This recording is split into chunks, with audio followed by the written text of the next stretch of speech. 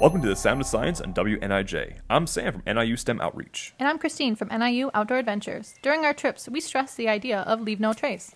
Leave no trace, like a stealthy rogue hiker. No, more like a responsible and conscientious hiker. It's simple things like picking up trash, sticking to the trails, and not feeding the animals. Well, that all seems logical, but I imagine there are reasons behind the ethics. Sure. Let's start with a common violation, feeding animals. Wildlife should stay wild, and part of that means they should be afraid of humans. That's for their protection and ours. When we give animals our food or leave food waste behind, wildlife begins to associate human food with safety. A comfortable animal is more likely to stand its ground and fight you rather than run away. Speaking of waste... Food waste and litter are ugly, but they also pollute fragile ecosystems. We see videos like sea turtles getting caught in soda rings all the time, and those things happen in deserts and forests too. Plastic can also break down and ruin natural water sources. And if you think, oh, it's just one wrapper, consider that 1,000 people probably thought the same thing, and now there's 1,000 wrappers.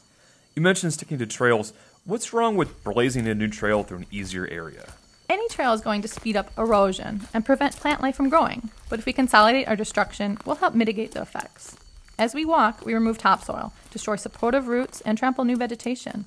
That can weaken an ecosystem, making them more susceptible to flash floods and push nutrient-rich soil into gullies or waterways.